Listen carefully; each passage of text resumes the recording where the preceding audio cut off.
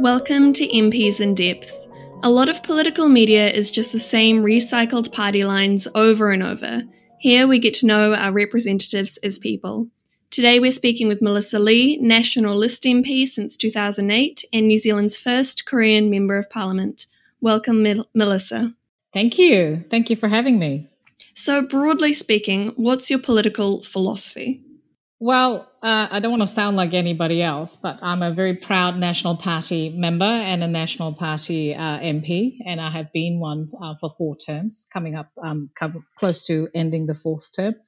And I guess my political sort of persuasion I guess my voting record actually shows I'm a conservative. Sometimes I never knew how conservative I was. What do you mean by that? Well, sometimes you live your life, and when you were younger, you sort of think you're a little bit more liberal and what have you. And then, when you're voting on issues, and then you're thinking through it, and my voting record would actually show that I'm quite conservative. And sometimes that actually sort of surprised me as well, because I think I was a little bit on the liberal side, but maybe not. So do you think there was a change, like as you got older, your views changed, or perhaps just kind of your understanding of where you were on the spectrum got a little bit more perspective as you grew older? Oh, I think I think I've always been conservative. I was raised in a Korean family. I grew up in Korea, left Korea as a child. I lived under the, roof of Korean parents who were very conservative. And I think when I was much younger, I probably was under the misconception that maybe perhaps I was a little bit more liberal than my parents. And the adage, that says you actually end up being just like your parents. I think I've turned out to be just like my mother. So I listened to your maiden speech to kind of get a better idea of what your opinions were, I suppose.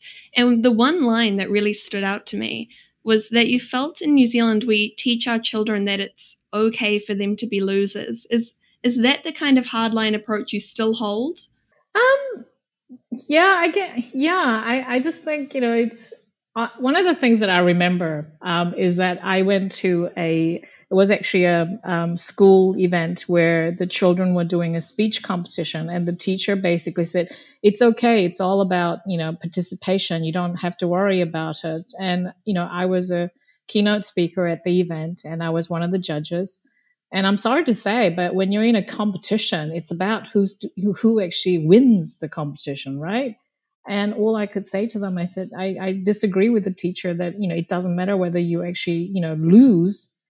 This is actually about winning, and, you just need to do your very best. And it's not an indication that, if you don't do well, then it's about participation. This is a competition. So I think sometimes we actually expect less from our children than they are capable of. I think context is really, really important. If it's a competition, it's like you don't actually expect the All Blacks to go to the World Cup and say, yeah, just to be great participants. You actually want them to bring back the World Cup. So do you think that New Zealand as a country has a culture of low expectations, or do you think this is actually a problem that falls at the government's feet and that we've got real policy issues that are encouraging people to not take personal responsibility? I think it's both. I think, I think for some sectors and some generations, and I think, we've actually got into a place where, people have low expectation of themselves. And I think we need to teach our children and our youth and our, young adults to actually have better expectations, better outcomes, and, better goals than what they're aspiring to. And it's always sort of, I found it really, really strange when people talk about the minimum wage. For me, it's like, why would you strive for the minimum wage? You actually want to do better than that. Minimum wage was never a concern. I was never going to earn minimum wage. Do you think that the argument against that, though, is that for some people, they just don't have the opportunities, particularly regarding the minimum wage? Some people say it's great to be ambitious, but circumstances of particular people mean they just won't ever have opportunities beyond the very minimum the state guarantees. Yeah, and I understand that. And I think some people do have that issue.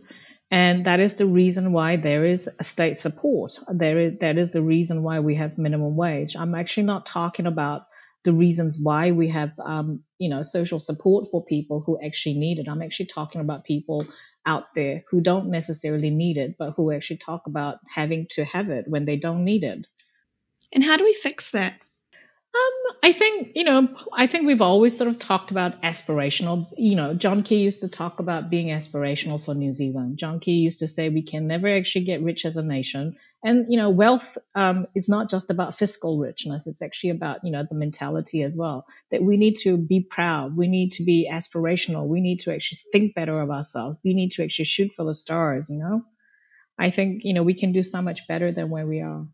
See, this attitude, this ambitious and I think optimistic attitude from you isn't the kind of attitude that I think one encounters all the time. So I'd like to talk a little bit about the experiences that you've had and the life that you've led that might have led you to holding this particular outlook on life, even if you wanted to start at childhood and just walk us through how you got to where you are today. Wow. I don't think my outlook is, too different to many people. I've had I didn't come from a rich family. I came from a very sort of average family, but what I can tell you is that my parents worked really, really hard and they provided for their two children. My mother worked, my father worked, but, both of them were available for us anytime we actually needed. And we never went without, in the sense that, we didn't want for luxurious things, but, when we did want something, my parents actually provided it for us by working, 2 jobs or 3 jobs. I remember when we first moved to New Zealand back in 1988, my parents, tried many different businesses, as a lot of migrants do. Some failed, some were successful. But my parents, the one that I remember is that my mother ran a dairy in Grafton. And from there, they ran an import and export business. We were the first ones to actually import Korean groceries to New Zealand, and the processes that actually, required clearance with the Ministry of Agriculture, Primary Industries now. And, every time they actually tested a product, it cost them $3,000. And back in those days, that was a lot of money. But my parents worked from like 6 o'clock in the morning till 11 o'clock at the dairy. And back then, I was a young reporter at News Media Auckland, working for Sunday News. And when my friends finished work at 5 o'clock and they were actually going to the pub, I knew that I was expected to actually get home to where my parents were running the dairy, so I can actually give my parents time off, so they have relief, so they're not there all day. And then while I'm there, pricing or cleaning, my mother would actually cook a meal, because we had an apartment attached to it. And as a family, my brother will come back from uni, and as a family, we would actually have a meal together. And I would stay there till 11, closing time. And then, we as a family will actually, go home to our house. At the time, my parents had a house in Green Lane where I was living. And yeah, it was always, and, while there, I was working a full-time job as a reporter. I helped out with mom and dad. And I also was interpreting for the police, the courts. You work, and it's not because you're driven by cash, but it was stuff that, you were expected to do as part of the family. I never got paid for it, helping my parents. And also, when I was doing the interpreting, it was because there was no Korean interpreter available. And I basically got roped in one day when I went to do a story at the Auckland District Court, and a police officer who recognized me as knew that I was a journalist, but knew that I was a Korean, and actually pulled me into a court case where a Korean person was appearing, and they needed interpreting.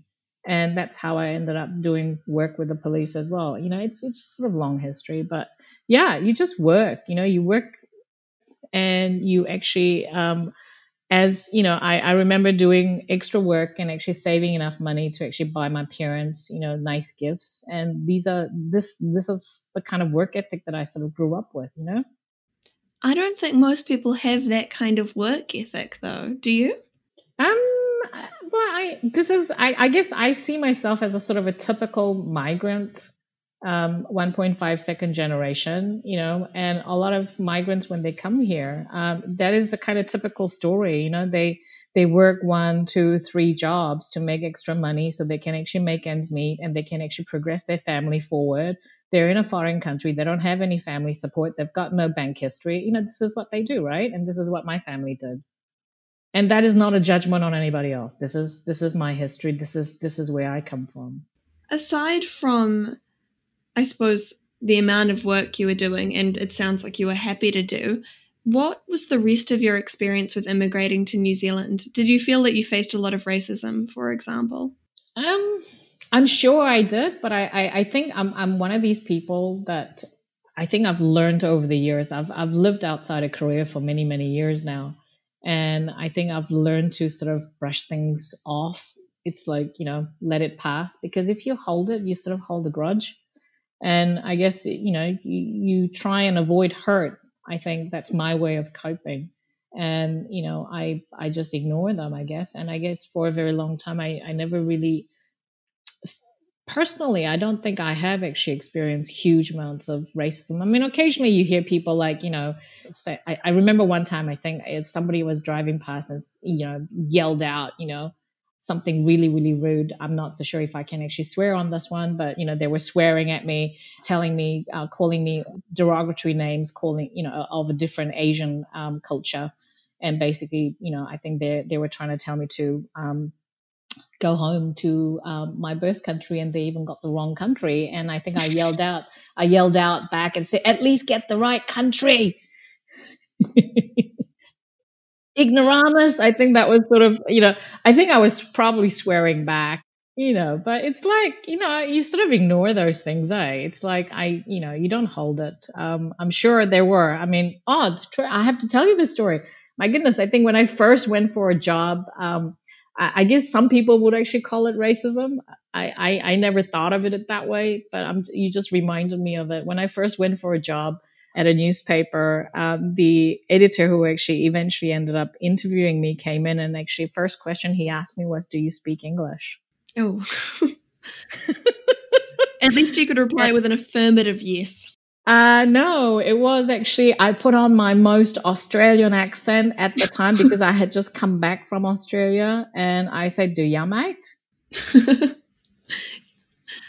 And I think we just laughed, and he says, oh, sorry. And then we just progressed. And then I think he became a huge mentor of mine in the end. But, when you think about it, so yeah, is that racism, or is that sort of, yeah. You worked in journalism, and now you're in Parliament.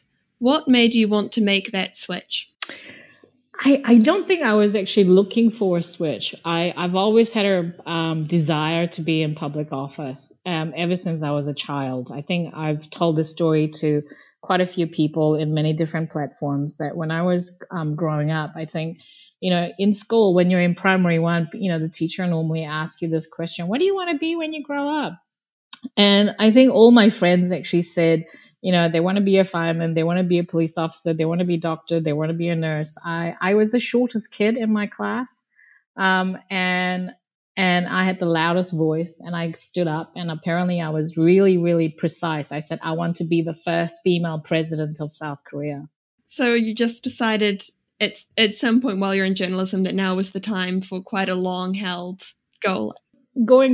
No, it wasn't all of a sudden in 2008 decided to actually sort of become an MP. I had been, as a journalist, I think, you sort of feel that you cannot actually sign up to party membership because you want to at least appear neutral, that you're not biased. And if anything, I think I was biased against the National Party. I was harder on the National Party ministers and MPs when I was interviewing them. And, I think that was trying to actually show that I wasn't biased towards them, if you know what I mean. So I think National Party MPs and ministers actually got the bad, sad end of the stick, really. But I knew Pansy Wong long before she actually became an MP. I'm so proud that she was the first, Asian MP to be, elected to New Zealand Parliament back in 1996. And I actually helped her with a campaign, during that time. And there was an approach from the party. They actually asked me maybe I should actually stand as well. And I could have potentially stood in 1999, but I was pregnant and gave birth to my son in 1998. And I didn't think it was possible for me with a young child to actually enter the foray of politics, really. I just could not see myself doing that with a young child. So I postponed and I sort of decided not to come in. And then the party actually, politely asked me again over the years, and it just wasn't the right time because my son was too young. But for the coming up to the election of 2008, they approached me a couple of years before then and says, "Hey, this might be the last time that we approach you. You should seriously consider this." And I went, oh gosh. And then I thought about it seriously because I really wanted to make a contribution. As a journalist, you actually feel that you can raise an issue and highlight, pinpoint problems, but you can never fix the problem. And then as an MP, you can actually do some good. And so I went back to my family. By then I was a single mother. And, I needed my parents. I needed my mom to actually sort of, assist with the childcare. And that was going to be a serious, coordination. And and my mom was very, generous. And she's always been like that, actually. She's always been the one who actually encouraged me. My father was the one who was always a little bit more cautious in my career path. And mom said, go for it. What have you got to lose? And, your son's going to be in good hands. I've raised you well. I think I can raise your son. And I asked my son if he thought it was actually, going to be okay. And he thought it was really brilliant. One of the question he actually asked me, which I still remember, is that, does that mean that you're going to be working with the prime minister? He was only like, I think in 2008 he was 10, so he was much younger when I asked him the question. So yeah. So there you go. That's how it actually became to be. You finally relented, in other words. Yeah. I mean, it's not like I was so popular and they were like begging me to come in. It's just one of those things. I think it was sort of like, yeah, it was meant to be. It was fated. And, I believe that there is a path that you're supposed to walk and, all stars align and it happens. So is there one thing you'd really like to achieve while you're there? There are many things that you actually do as an MP, and I think representing the ethnic communities has been something that I feel that I've done very well. And actually, raising the voices of the minority. I mean, I hate calling people minority, but, the voices that are not regularly heard in mainstream. I mean, that was my motivation when I did my television program on TV1, Asia Down Under, and it's still the same thing that I was actually doing here in Parliament. I will always be a Korean-born national MP who happens to have a Korean culture as well as Kiwi, but I'm more Kiwi. I've lived in New Zealand longer, and but because of what I look like, and I can't change that. And I will always be considered an outsider, I guess, to a lot of people. And I want to make sure that people who come behind me, whether, young people who are growing up in New Zealand, I don't want them to go through the issue of racism. I don't want them to have the discrimination. And I want, I just want people to accept the fact that New Zealand is a country that has diversity. People of, New Zealanders are made up of many, many different cultures. And we speak many, many languages. We eat many, different kinds of foods. And we should just respect the fact that, we are all the same, but we're also different. So I'll just ask one final question before you have to despair off. You have a reputation as being one of New Zealand's best opposition MPs. Really? And by that, I don't mean necessarily the best of national, but I think you've got a real reputation as holding the government to account and being very good at, I suppose, that critical role of opposition. What do you think makes you so good at your job? Wow, that's a huge compliment. I haven't heard that. This is the first time I'm actually hearing this. That's a huge compliment. Well, I guess it's sort of a combination of many things. I don't think I do it on my own. I have a good team. I have, a group of colleagues that I talk regularly. I mean, when we're working on, written questions and OIAs, I don't just keep it for myself. We actually share information as a team. I have a fantastic researcher and advisor in my office who works his butt off. And, and I think, I also work really hard. And I think we have a sense of justice in holding the government to account. And, yeah, I was a former journalist. I think I know how to do this job. Wonderful. Melissa, thank you very much for joining us. Thank you for having me.